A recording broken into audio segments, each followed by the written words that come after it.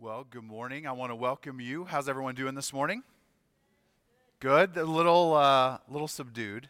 I get it. It's wintertime. It's darker earlier. It's harder to get up in the mornings, but we're so excited that you're here this morning. My name's Adam Young. I'm the lead pastor here at Element Church, and I want to welcome you not only to church, but our first week of our new Christmas series entitled Perspectives. A lot of things about Christmas will be different this year. The way in which we celebrate, or specifically probably who we get the opportunity to celebrate with, but there are a few things that will remain unchanged. As Monica just mentioned, we have already had a tradition of doing an outdoor Christmas Eve service, candles and carols, and just excited that we get to continue to do that. But even as we kind of readjust to what maybe a new normal Christmas might look like this year, we still have the opportunity to celebrate the reason for the season to begin with, as we celebrate the birth of Christ, and we do that in a new way in this new series. A lot of times when we think about Christmas, we think about the birth of Jesus, right?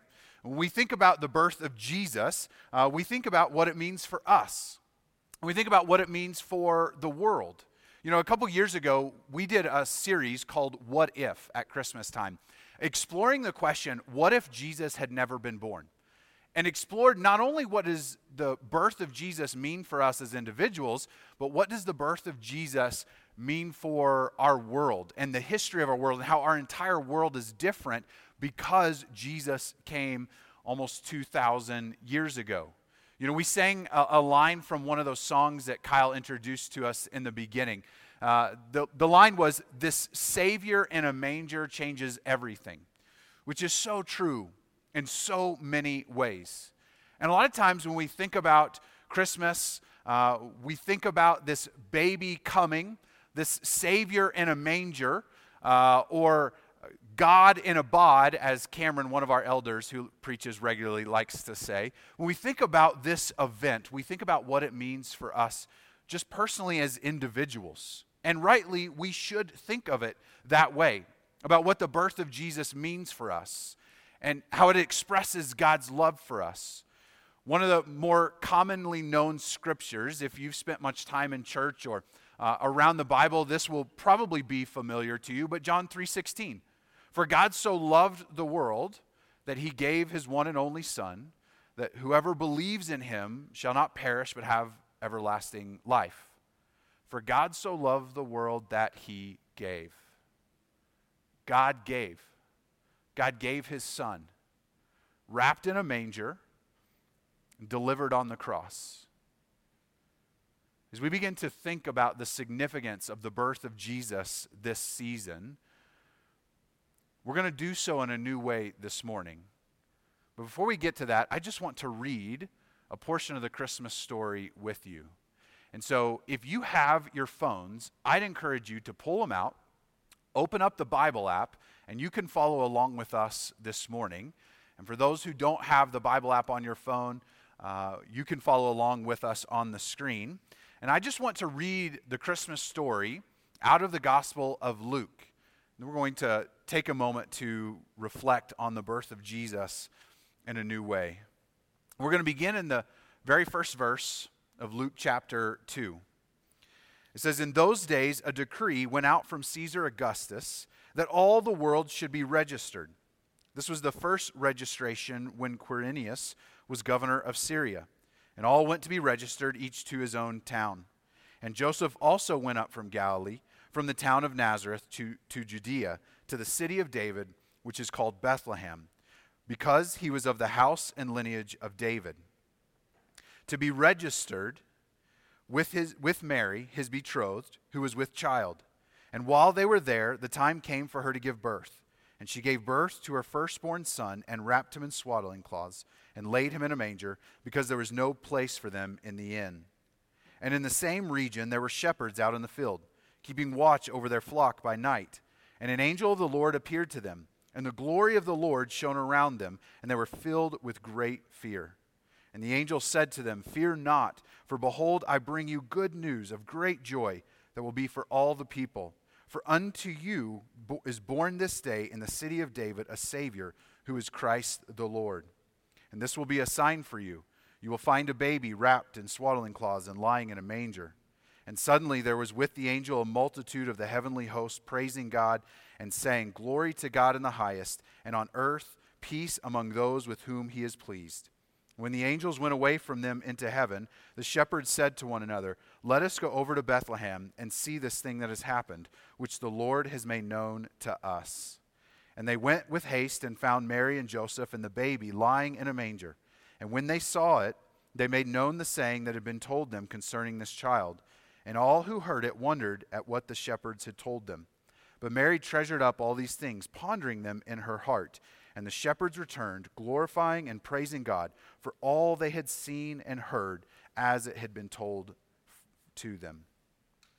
When we think of the birth of Jesus, and when we think about it, we think about what it means for us, because we know what Jesus ultimately did for us on the cross. We know the long-term implications and significance of what Jesus' life was going to mean for us. And so we understand what Jesus' birth means for us through that lens. But have you ever stopped to think what the birth of Jesus means to others? Have you ever stopped to look at the birth of Jesus through another's eyes, from another perspective? In this series, we're going to do just that. We're going to look at the birth of Jesus through another set of eyes, from another perspective. And this morning, we begin with shepherds. The shepherds in the field, keeping watch over their flock that fateful night.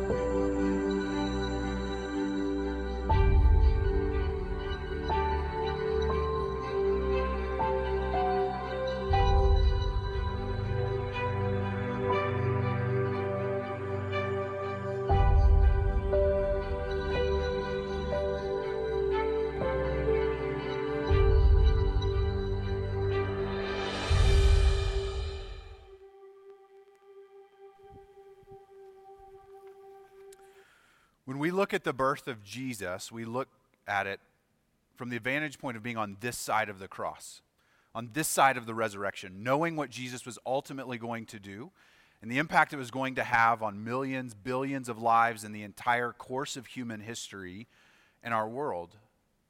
But those who experienced the birth of Jesus firsthand on that first Christmas night didn't have the privilege of all that 2,000 years of perspective to know what they were seeing and experiencing and trying to wrap their minds and their heads around the events. I want you to look again with me at Luke chapter 2, just verses 8 and 9. It says, "And in the same region there were shepherds out in the field, keeping watch over their flock by night. And an angel of the Lord appeared to them, and the glory of the Lord shone around them, and they were filled with great fear." You know the most common commandment in all of the Bible is do not be afraid or fear not. Because when angels would appear, when God would make himself known to people, their most natural reaction was fear just by seeing a glimpse, just a small portion of the glory of God, and assumed that that must mean their life was over.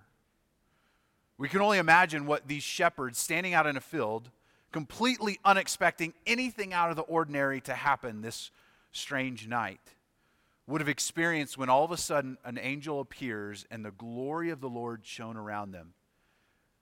That everything around them became visible because of God's glory just emanating off of this angel. But it was more than just shepherds in a field not expecting anything out of the ordinary. Shepherds were the least likely candidates for anything special to happen to. Shepherds were outcasts. They were social misfits. They were poorly paid, and they were considered religiously unclean. There's something called the Babylonian Talmud, which is a set of rabbinical literature that we have from the 2nd and 3rd centuries AD, in which they talk about shepherds and actually refer to them as thieves. Not a particular shepherd because he was caught stealing, just all shepherds. It was just kind of assumed that they were generally bad people. Why else would you devote your life to social isolation? And they were considered religiously unclean. They were those that everyone forgot about. They held an important job. Shepherds were important. They filled an important role, but people forgot about them. You ever watch the show Dirty Jobs that used to run on the Discovery Channel with Mike Rowe? It's like that. It's like that show that explores all of these jobs that are vital to society. But we just neglect and completely forget those people and the responsibilities exist. We're just glad we don't have to do it. It's such a problem in our age that they were able to create a TV show that ran for years exploring all of these forgotten people and undesirable jobs. That was shepherds. Why would shepherds ever expect God to do anything with them? Because nobody else cared. And then we see something powerful in verse 11. "For unto you is born this day in the city of David a Savior, who is Christ the Lord." For unto you. When we read this, most of us see that you as universal. Like for all of humanity for the last 2,000 years. And it's appropriate because of what the angel had said just a minute ago. So before the angel said, "For unto you a child is born," the angel said this, "Fear not, for behold, I bring you good news of great joy that will be for all the people." The angel declaring that the birth of Jesus is going to be good news for all the people, for everyone. As you look at the entire story of the Bible, you know, in the kids' Bible story video this morning, it traces Jesus' lineage all the way back to Adam in the garden. And from the very beginning in Genesis, we see God's heart and intentionality was to draw all people to himself. To draw all people into a relationship, to fellowship, into communion with him like we were originally designed to be. But that design was fractured because of rebellion and sin. God began a rescue plan, a plan to rescue us. And 2,000 years ago, there was a name and a face put to that rescue plan. And so, yes, the angel's declaring that for all the people, this is good news. But do you think the shepherds thought about that? Do you think that's how the shepherds understood it? Do you think sitting in that field with the angel appearing to them, when the angel looks and says, "For unto you a child is born," do you think they were thinking about people who would be sitting in a church, in a school gym 2,000 years later? The angel showed up and made a declaration to people who were least likely to ever expect anything special in their lives and who felt least worthy of God caring about them, speaking to them, or reaching out to them. The angel came to declare, "For unto you a child is born." We would later come to know, as we hear and read and learn about the story of Jesus and what he did on the cross and its implications in our lives, that this child was born to all of us. But the message from that angel to those shepherds that night was to them and them specifically. The angels told them that Christ the Lord had been born for them. The social outcasts, for the neglected, for the forgotten, for those considered unclean, unworthy, unwanted. You know, in church we use a lot of language that the more you spend time in church, the more you get accustomed to it. It just makes sense and it's normal and natural. But sometimes we don't always do a great job of explaining what we mean when we use certain words. And here's a great example. The word gospel. That's a word that we use a lot. It's good. It's a biblical word. And when we talk about the gospel, we talk about the life of Jesus. We talk about the birth of Jesus and its significance to our world. We talk about the life of Jesus, the things that he did to show God's compassion and care for everyone. We think about the things that Jesus taught, how he broke down walls of hostility that divide people on social economic lines, on racial lines, on cultural lines, on political lines.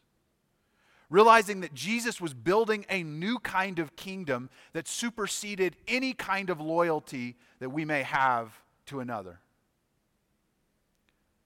When we talk about the gospel, we mean the death of Jesus on the cross.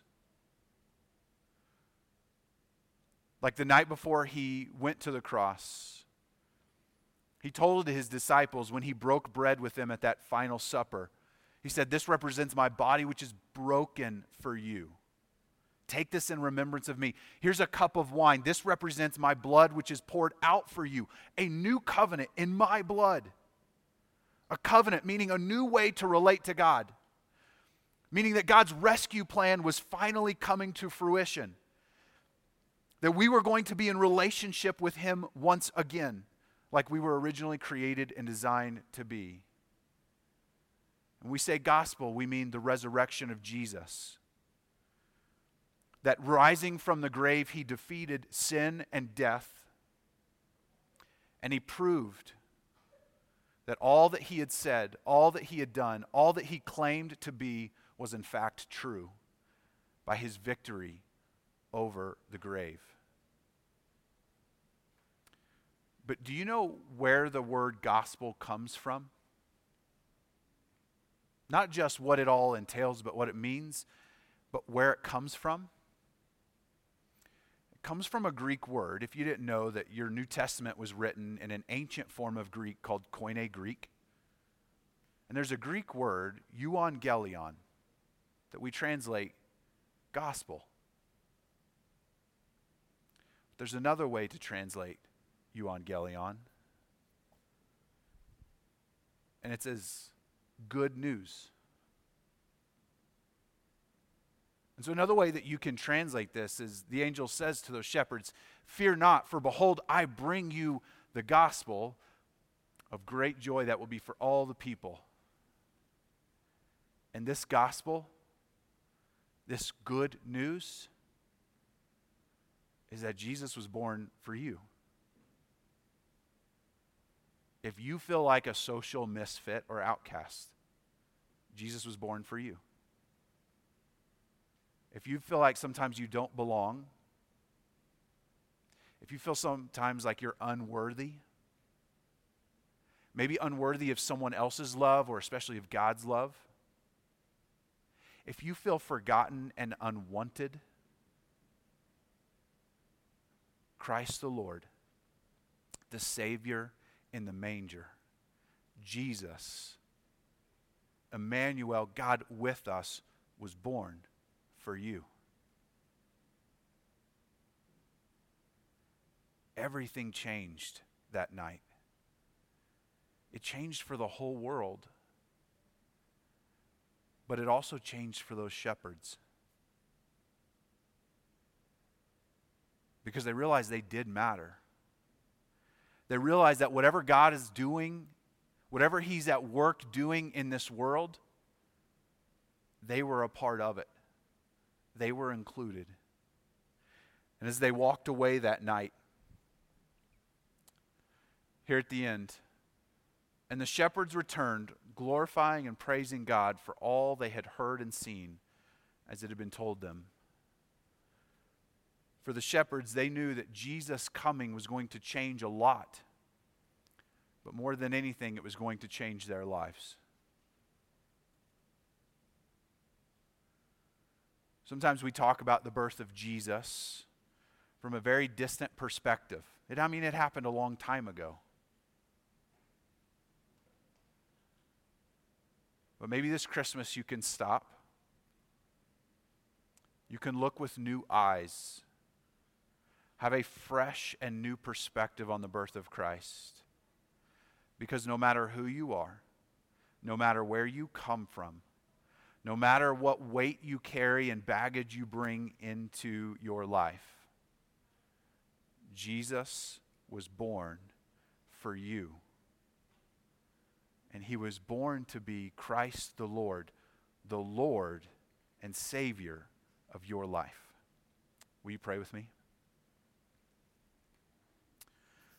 Lord Jesus, I thank you for the opportunity that we have to come here every Sunday, but especially today, and just stop and reflect on the significance, Jesus, of you coming. God, of you sending Jesus for us because of how much you love us. And it's so easy in the craziness of life, especially this year, in the busyness of the season, to just assume we already know the Christmas story. We've heard it all before 100 times. And to just move on to other things. God, I just ask that you would grant us the grace of stillness right now. To think and to reflect on the significance of the birth of Jesus from a new perspective. To celebrate, God, you coming here to rescue us. To bring back what we were designed and created for. As we reflect on and celebrate the fact that no matter who we are, no matter where we come from, Jesus, you were born for us. You were born to be our Lord and our Savior. And as we sing, as we think, as we pray, as we meditate, We do so in honor of you and to celebrate your love for us.